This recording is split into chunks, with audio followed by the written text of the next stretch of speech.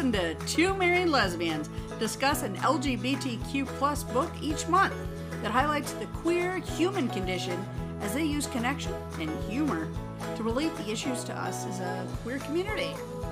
She's Anna. And she's Miranda. I am. And we're Two Married Lesbians. We are. And we're all queer here.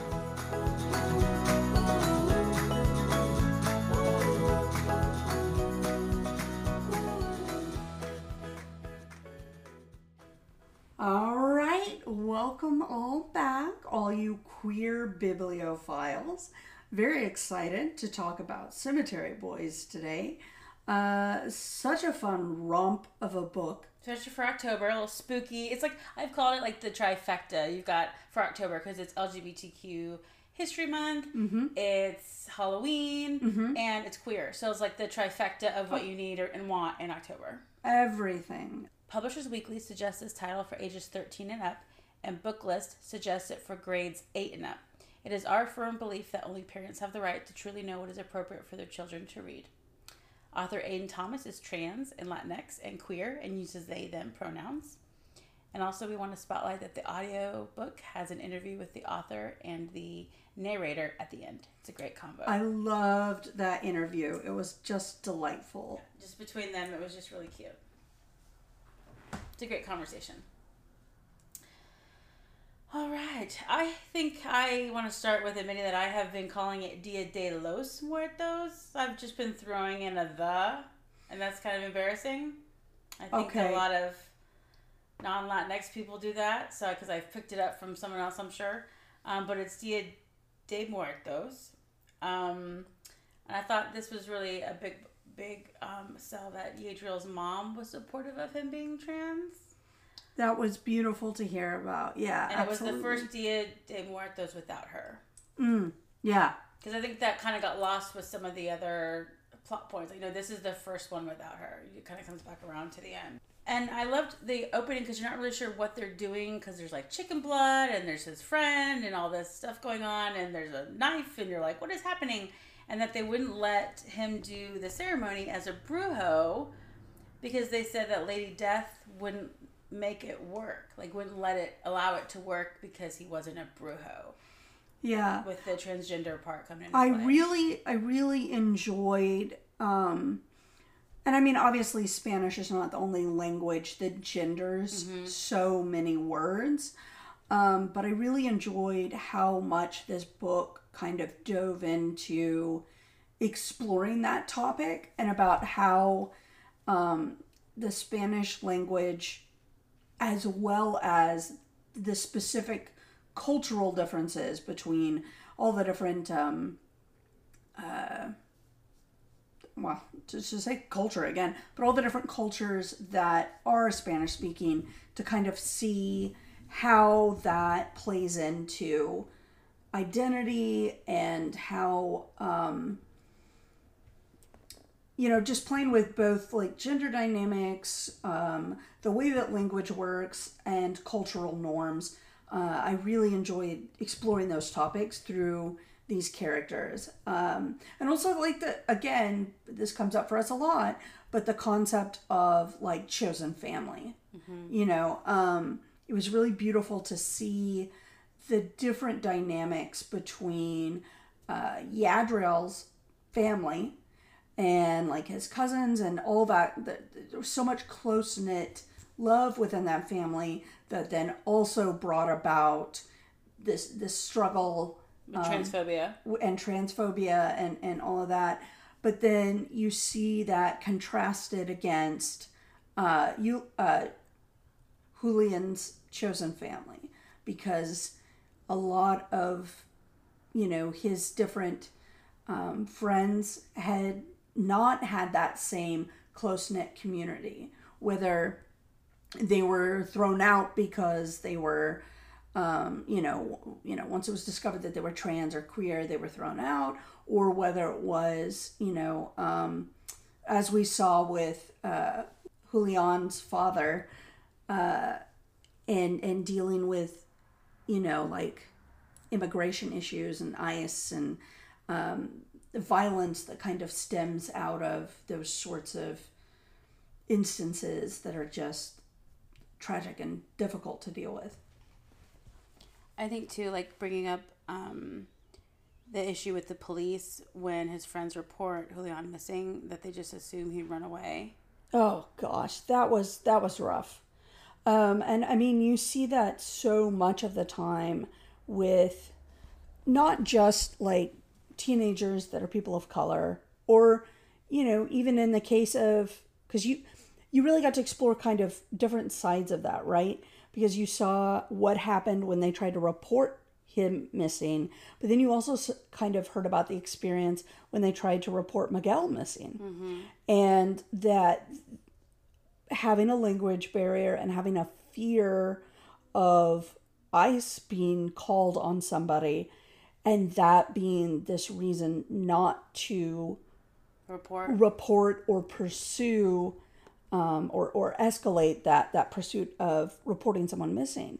And gosh, I just, you know, as a white person, I don't know what that's like. And that's why books like this are so valuable, is because you, even if you have never experienced something like that, because of how closely you relate to these characters, you see through their eyes these experiences, and you're like, I can't imagine what that would be like. How tragic to have a family member that you're incredibly worried about because this is out of character. That you know would never run away. You know they would never do this. Something is seriously wrong. And to not be able to get the police to do their job because you're fearful that on top of this tragedy, something else tragic would happen. Well, then that kind of brings us to the end where we find out it's his uncle that's responsible for it. And how you wonder what's going on because Julian is like flickering in and out, and then you're not really sure. Like, why is that? Yeah, why is this different than what they expect? They don't see Miguel Dia de Muerto. It's like all this stuff of like they're kind of floating between two worlds, but you're not sure why. It's because they're in the process of dying. Yeah, and the uncle even says to Yadriel that, oh, I found people that wouldn't be missed. Mm-hmm. It wasn't a big deal, that people wouldn't necessarily report. And it's like, that kind of goes back to that first part, what we were talking about with the police, is like, people of a certain race and a certain, you know, demographic are targeted because people are less likely to report them as missing. Yeah, and that's just, like, that's one of those compounding issues, right? Mm-hmm. And I mean, you see that a lot too with, like, sex workers, right? That, and honestly, the blaming, they brought it on themselves. Yeah, victim blaming. They shouldn't have been in that neighborhood at that time of night. Yeah, it's just, well, what if that was the bus's last stop? You just camp out? What if you work, like, around there? You're stuck. You gotta go home? Mm-hmm. Oh, I'm sorry. You're in trouble for working? People take that for granted, that they don't need public transportation. Yeah, public transit is there for the public to use. And that's what I get frustrated too. Public transit is such a valuable resource because not only is it there to help people find a lower cost resource to travel, but on top of that, everybody should be encouraged to use public transit because it's better for the environment. It's you know, one bit of emissions for this large group of people, you know, to traverse the city with. So I just, I don't know. This book brought up so many really difficult and powerful touch points that it just was a beautiful piece.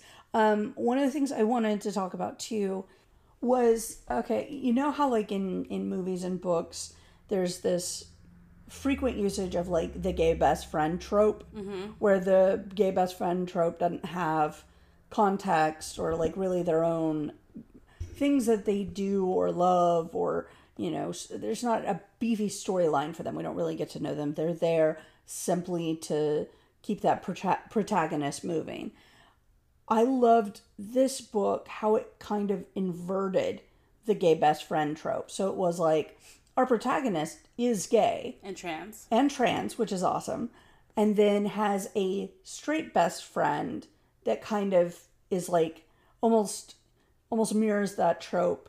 But we see so much about Mitza and see all the things that she's passionate about and her challenges. She won't use animal blood because she's vegan. I thought that was really cool because you kind of got to see all the different ways that these characters approached morality as a concept, right?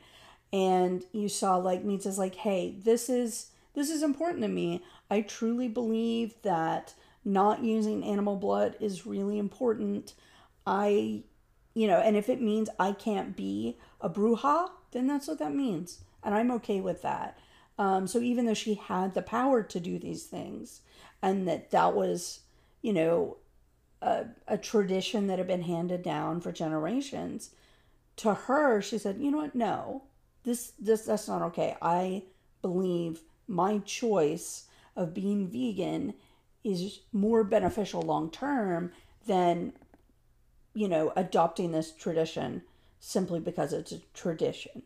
And I thought that was really beautiful. And to see that pay off at the very end, where she is able to use human blood and save her cousin who made this ultimate sacrifice to try to basically save the world. But I mean, ultimately, that's from Tio Catrice.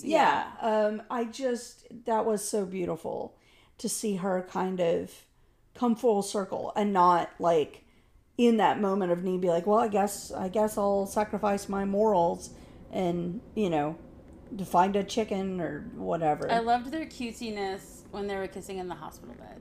Oh, that was adorable. That was adorable. I absolutely, because initially,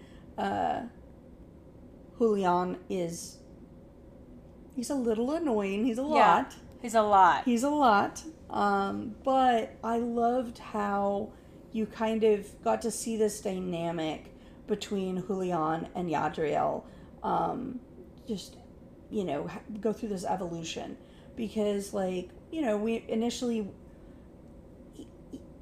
Julian is a little bit abrasive, A little bit. A lot of bit abrasive. But you see you get little breadcrumbs of these sweet moments that he kind of expresses. But you also know that they can't really be together because you just assume that he's dead. Yeah. And I remember thinking, like, how is this going to work? I know. I was like, this sucks. I want them to have, like, their moment to have, like, a sweet little blossoming romance. I kind of thought it was one of those, like, first love storylines where, like, your first love is a ghost. No, where you love someone and then it doesn't work out and you move on, and he's kind of felt what it's like to be in love, and because you think from the beginning that he is dead. Like, there's nothing. He's dead. There's a ghost. Yeah, he's a you ghost. Can't be together. Like, there's just, this is not, this is not realistic, even in a fantasy book.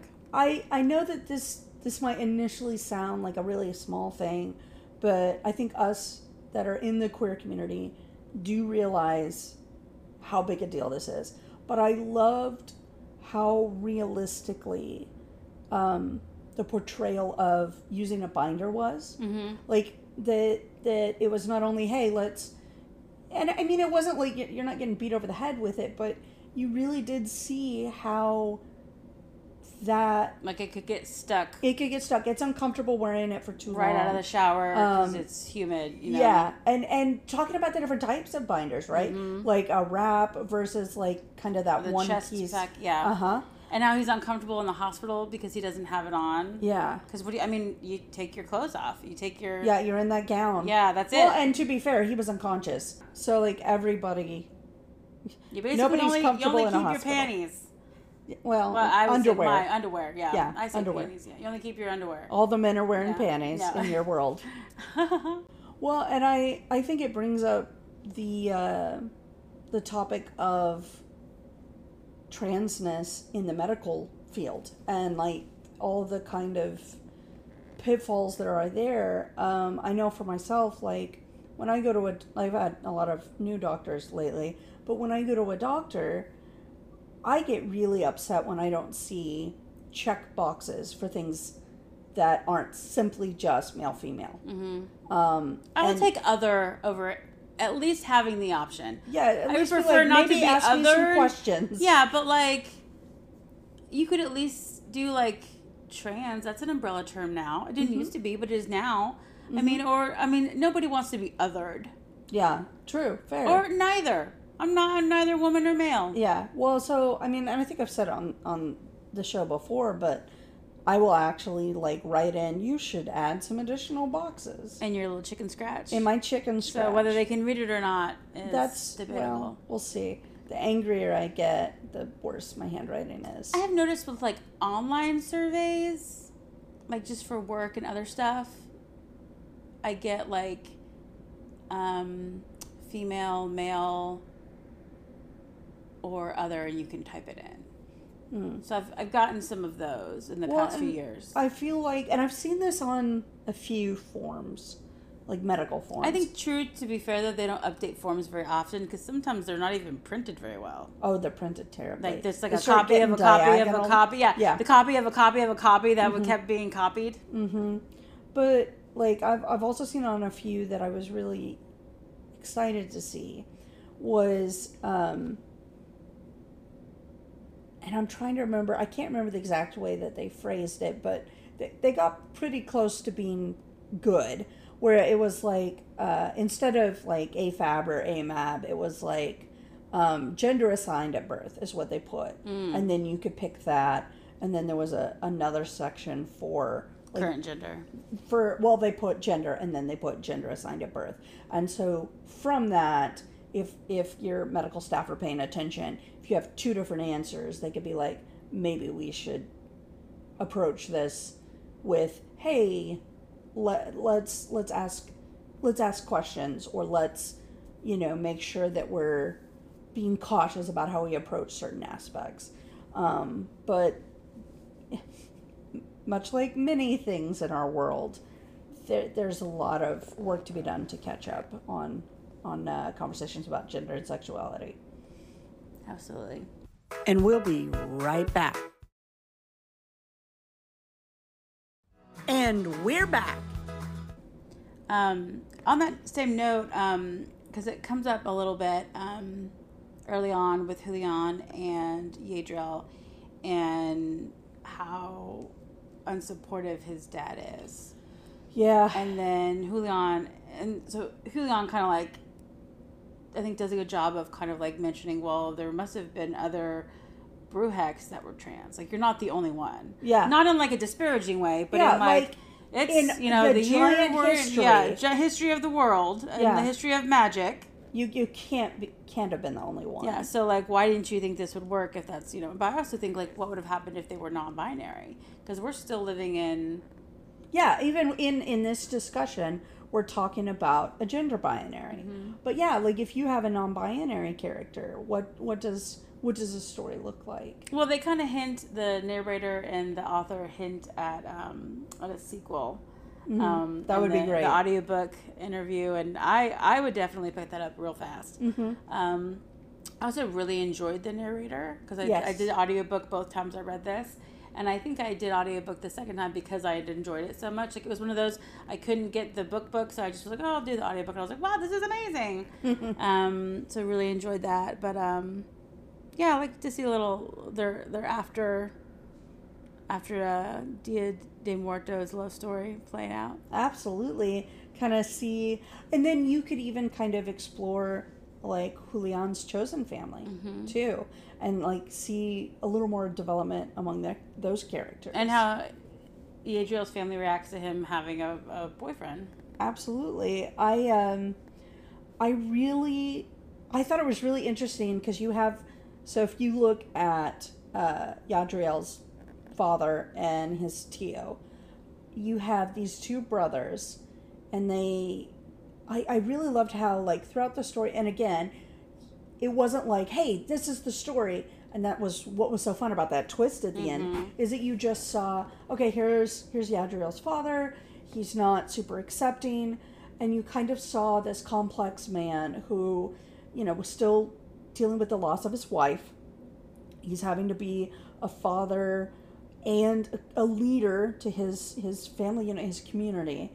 And, dealing with all of a sudden, this disappearance, right, of one of their family members, and kind of see that complex reaction to all these different facets to his identity. And then, you're, as the reader, you're really frustrated that he's not being a better father, he's not being understanding. And you keep getting these short clipped interactions where, even from the beginning, like, he can't go look for Miguel because all the women stay here. Yeah, and it's and Yadral's like, but I'm all not. the women stay here, and then he just leaves. Yeah, you don't get the moment for Yadriel to be like, listen to me. So you feel, but that's happened in the past. Yeah, I can imagine that, especially with the mom. Exactly, you feel all this frustration building up, and I love to be able to finally at the end kind of get to meet Yadriel's mother. In that like 2 days of getting to see all the brujos and brujas that had passed on, and that relationship of kind of seeing not only Yadriel blossom into this awesome powerful man that's a brujo in his own right, and against his father's wishes, the misconceptions of his community. Yes. And so it was really beautiful to get to see all that, but also to get to see kind of that breakthrough moment with his father to start kind of healing that relationship. And it's when he finds him in the church and his dad calls him his son. Yeah. And he says it again in the epilogue during the ceremony. Yeah, that was really beautiful. I like that it wasn't, because sometimes like that happens and it's like everything's great at the end. Mm-hmm. Like, I don't find that to be very realistic. I just don't. No. So I loved that it mentions at the very end that things weren't magically fixed by his dad's speech, but a carved out room for Yadriel to be himself. Exactly. So that kind of hopeful, your feelings are still hurt. Yeah. But there's going to be forgiveness. Yes, and we're working toward it. Moving forward. Yeah. Because I think even people who like like Cher, when her son came out as trans, they didn't talk for over a year, and she was usually very supportive of the gay community, but kind of wasn't really sure what trans meant at the time. And this was what, late 80s, early 90s, and because her son was originally came out as a lesbian and then transitioned, and so, but she's been very open about that, and he's been very open about that journey of like, yeah, my mom was like this like queer icon, and wasn't there for me. Like, I got the shit under the stick, that kind of thing. So I was just kind of grateful that there wasn't anything like tragic that happened, and and those microaggressions of calling him her or saying you're my daughter or whatever, those are not even microaggressions, but I think that's a little bit further. It gets further. That's like a macroaggression. I don't know, but the consistently, like, over time you can kind of like, okay, move beyond it. But like, I think the ending was just really a beautiful way to showcase how, especially in the Latinx community, where they're still trying to accept a lot of the LGBT, all the letters, that for me felt more realistic. Yeah. For the people of color that I know in the Latinx community that I have been exposed to. That sounds weird, but like that I have been a part of, or witnessed. So, and I also, when I think about his uncle, you overhear him talking to his dad at some point of trying to get him to accept Yadriel, and his dad doesn't want to hear it. And I think that's what made the ending so shocking, was that his Tio also didn't do magic, but we knew that he was going to do magic eventually.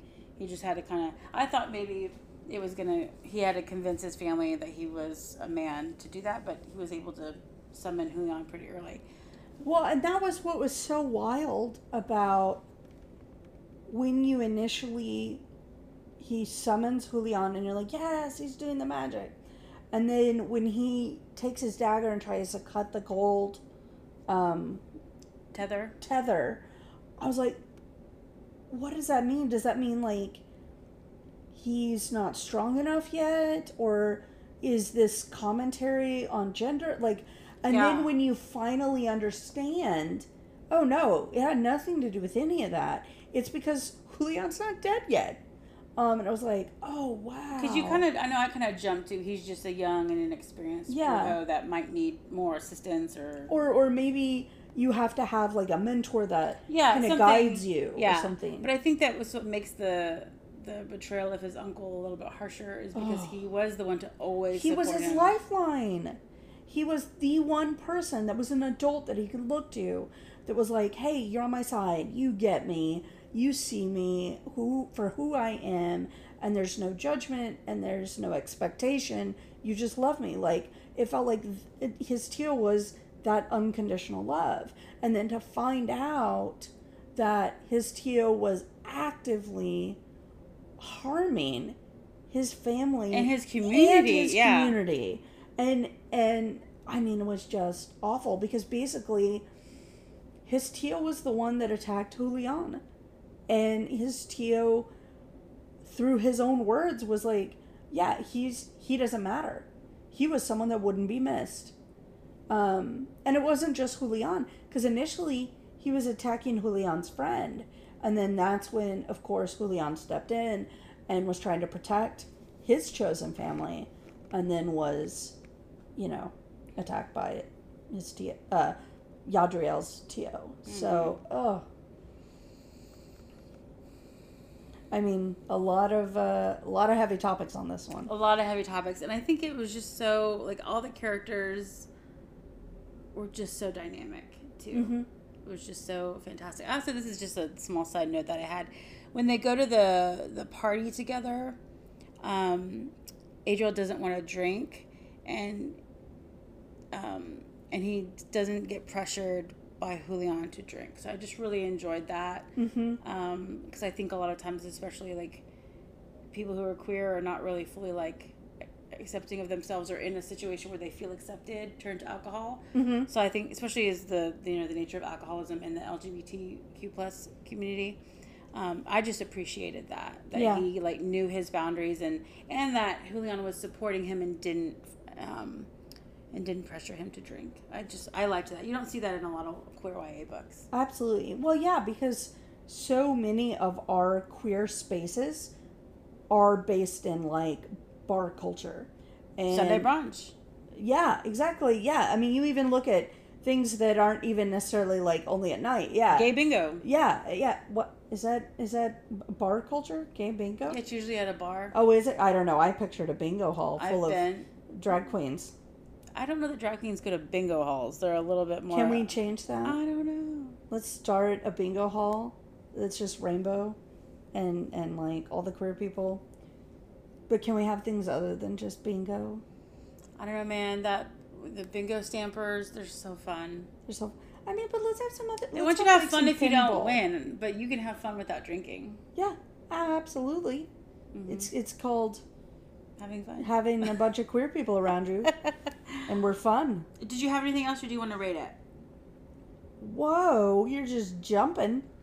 I did want to bring up, I loved that you got to have like this moment where, I mean, first of all, I think it was hilarious to envision Mita with these two giant pit bulls. Oh, I forgot about the pit bulls. Like attached to her, and she's trying to like walk silently into a hideout. I liked that the pit bulls were like kind and like trained. They weren't aggressive, so I appreciated like the changing of that stereotype. Yeah, trying to subvert that stereotype. Mm-hmm.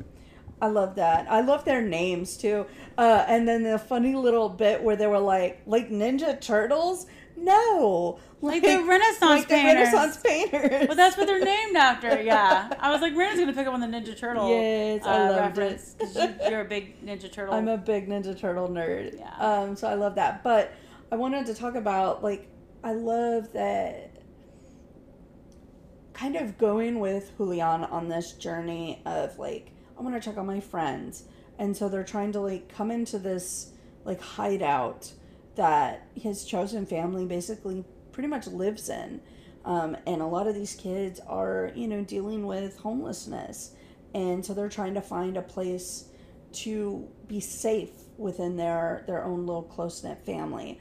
And so you come in and there's just this this boy, because they can't see Julian, of course. They just see this boy, and then they see Mita tumbling in there with these two giant pit bulls. I'd be really suspicious of them too. I would be very suspicious. Like, how did you get here? What are you doing? And why are you looking over at this corner? Yeah, why do you keep staring in a different direction? Because they're really suspicious of them. Like, yes. I almost wonder if they're gonna, like, not hurt them, but yeah, threaten them to leave. They've already had their friend disappear. Yeah, so they're on edge anyway. Yeah, like, to a fair degree, I think. I would be, yeah. And then, like, kind of blossoming out of that, you get this exploration of Yadriel talking about, was it Flora? What was her name? The trans one. I'm so bad with names if I don't write them down. But anyway, talking about Julian's friend and about when she came out as trans and seeing kind of her experience at school and being out. And it was just, kind of touched on how powerful it is to see people that are out and to see that there is hope for you, even if you aren't ready yet to be out, right? But to see that kind of lived experience of someone else and to be like, okay, this is possible for me, or I can see myself doing this. And each of those representations kind of, I think, gives you more and more confidence so that you can come out and be your authentic self. Absolutely. And I just think it's so powerful. And, I mean, we've seen countless times in queer representation where people will say things like, well, I don't think it's anybody's business, if I'm gay or if I'm trans or if I'm non-binary or if I'm queer, like whatever it is. But I mean, everybody has a right to privacy if they want to, but I do so believe that even if you're only coming out in a small way, or you're only coming out to people you feel are safe, there is so much value. Or in a weird coded way, Jodie Foster. Yeah, sure. But like, there's such an important, powerful part of that experience for the people around you to see, people that you don't even know are queer. And I've seen that in my personal life too. I think a lot of us have, where, even something simple as just being like, oh yeah, my wife told me blah, blah, blah. That can be a very powerful statement for someone around you that needs to see and hear, yeah, there are people like me out there living their lives, and it can be a safe place. And I loved that kind of exploration that we got. And then when you actually, you're going with Yadriel and Julian to Julian's house to see his brother.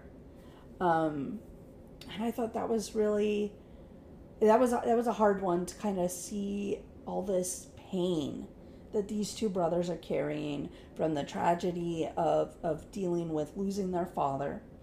And I thought it was really funny how Julian was joking, like, oh yeah, I wish, I was like some big drug dealer that, because there were all these rumors about where he went and why he wasn't at school and, all these things. It's like, nothing as cool as that. Yeah, nothing as cool as that. But it just, I think probably my favorite aspect about this book was all those small little personal moments that you kind of got to see this glimpse of who people really are in contrast to like what they're perceived to be on the outside. And every single time, whether it's Tio, right, we think we see this, loving, wonderful uncle who's, being this lifeline, but then actually who he really is this criminal mastermind. Well, diabolical mastermind. I wouldn't say that. He was killing people? He was killing people, but what I would say is he was hurt and he was small, and what he did with his pain was he reached out to try to step on others and to gain power, which if he had just had community with his family and talked about how he felt, we wouldn't have had that tragedy. Yeah, I think so too. You know, and so that was what I loved about this book is you saw kind of the author playing with this is how we perceive people, and then you kind of gain this intimate truth about who those people really are. And I just thought that was a really interesting theme that you just saw with basically every single character. The the grandma, though, I thought she was a lot of fun. Like, she was like this eagle-eyed, matriarch that just saw and heard everything. And I thought she was a really fun character. Do you have any thoughts about her? No, I thought she was pretty sassy in a good way. Yeah, in a good way for sure. I guess that's all I wanted to say. I really did love this book. It was definitely a good time. Did you see the plot twist coming? I didn't, and I forgot about it the second time I read it. So, because I read it right after it first came out, and so then just reading it recently, I was like, oh my gosh! And you're like, did you get there yet? I was like, no, because it does really happen right at the end. It does. It's You've got the book's about to end. What's going on? Yeah, because I thought it was like going to be. And then it's like you can't put then you just like can't put it down until you finish it. So. Yeah. So that was like such a betrayal to find out it was Tio. Oh. Okay, so you brought up we wanted to talk about rating. You know what I am gonna rate it already. I'm gonna say 5 glittering rainbows. I'm gonna say the same. Awesome. With the caveat that I would like a sequel. Please. Post haste. As soon as humanly possible. Yes. And please, can we have a non-binary character? Yes. Yeah, just to kind of play that out, like what that would like. Yeah, I would love. But definitely, like if Yadriel and Julian are not the main characters, we need to see a lot of them being cute together. Like, that's what I need to see. We want to see that. Their queer joy. We want to see their cuteness. Yes. So in keeping with kind of like themes going on, so our next read is the graphic novel Flamer by Mike Curato in honor of October being LGBTQ History Month. This kind of deals with some issues with the Boy Scouts in the 90s, and they have a long history. This is suggested for ages 12 and up, but I want to point out that there is a scene where a character is battling thoughts of self-harm. So I want to make sure to put that trigger warning out there. I will say that I am very pleased with how it is handled. Yeah. In this graphic novel, but I remember it being very emotional for me when I read it. Sure. So I just, like I said, suggested for ages 12 and up, but I want to put that out there. Yeah. So even though it's a great book, if anybody out there is like, hey, I'm just not in a headspace for that. Exactly. Skip it for now. Exactly. And I don't know. It'll be there when you get to it. Exactly. So, yeah, until then, we're out. Absolutely.